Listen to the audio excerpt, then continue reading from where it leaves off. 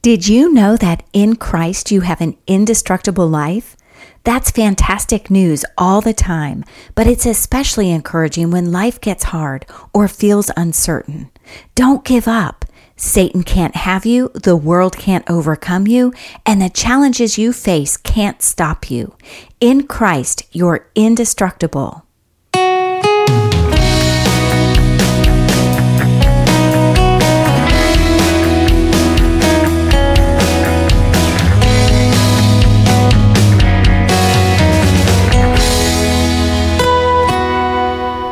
Hello, everyone, and welcome back to Indestructible Life, a podcast where women discover the life Jesus is and treasure the life God's Word gives. I'm Emily Wickham, a wife and mom, plus an author and speaker. But most importantly, I'm a woman loved by God, just like you. Well, if you listen regularly to my podcast, you will notice that this is unusual for me to have another episode out so quickly because I just shared the latest episode late last week. But I wanted to share with you that I am postponing my current series, Traits of a Godly Woman, and I'm going to do a brief series for the month of December leading up to Christmas. And I want to share different meditations about joy and peace periodically throughout this time period because this is such a busy and joyful time of year, and yet it can be stressful and it can be filled with challenges that really can interfere with our peace. And so I'm going to just get on here every once in a while as the Spirit leads and share a Bible verse that will either talk about joy or peace or both. And Lord willing, we will all find encouragement from these brief times together. So I want to start us today with Romans chapter 15, verse 13.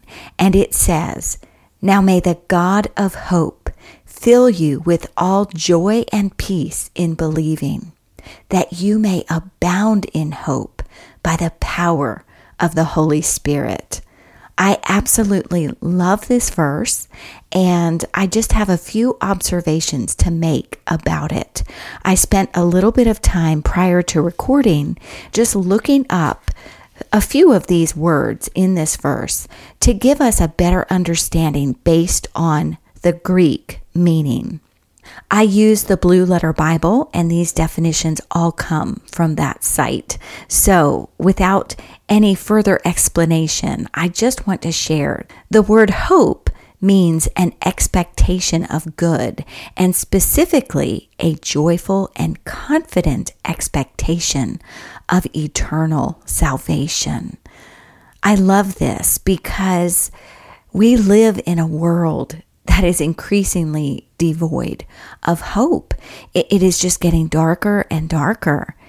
And for those of us who know the Lord Jesus Christ as our Savior, we carry this hope in our hearts, this confident expectation of eternal salvation.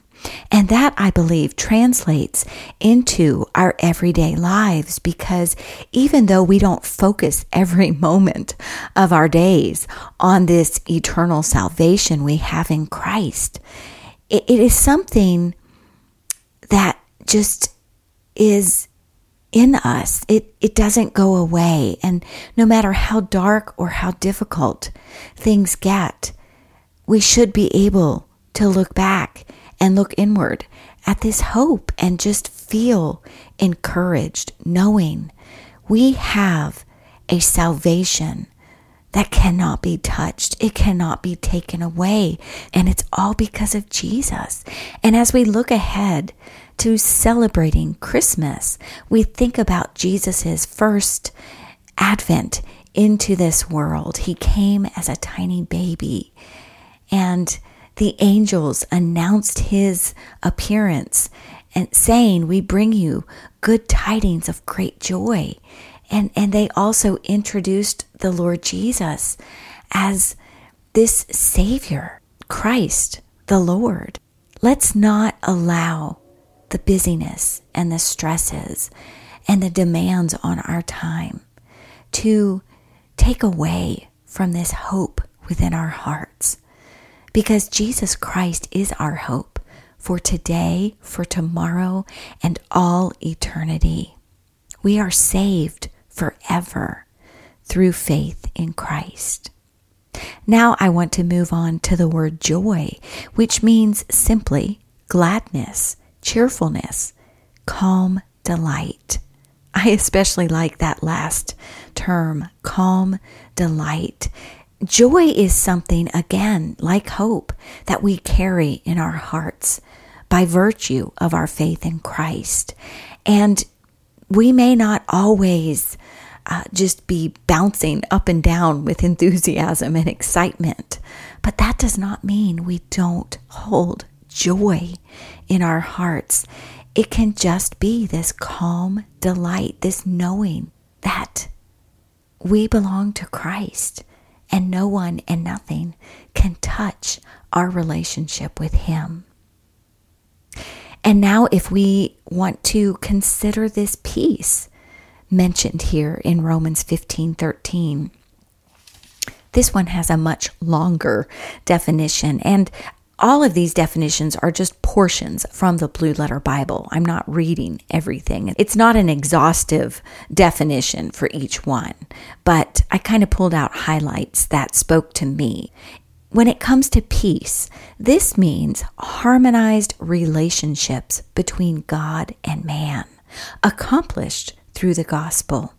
Harmonious relationships between men and between nations, the sense of rest and contentment.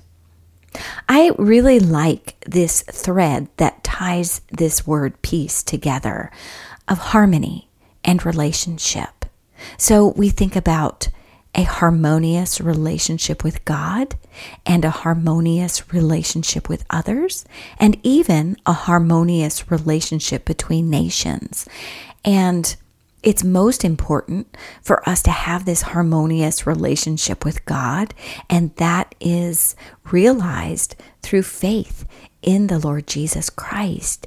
And then throughout the Christian life, it involves just being in surrender to our God, being in obedience to our God, and walking in step with His ways and His word.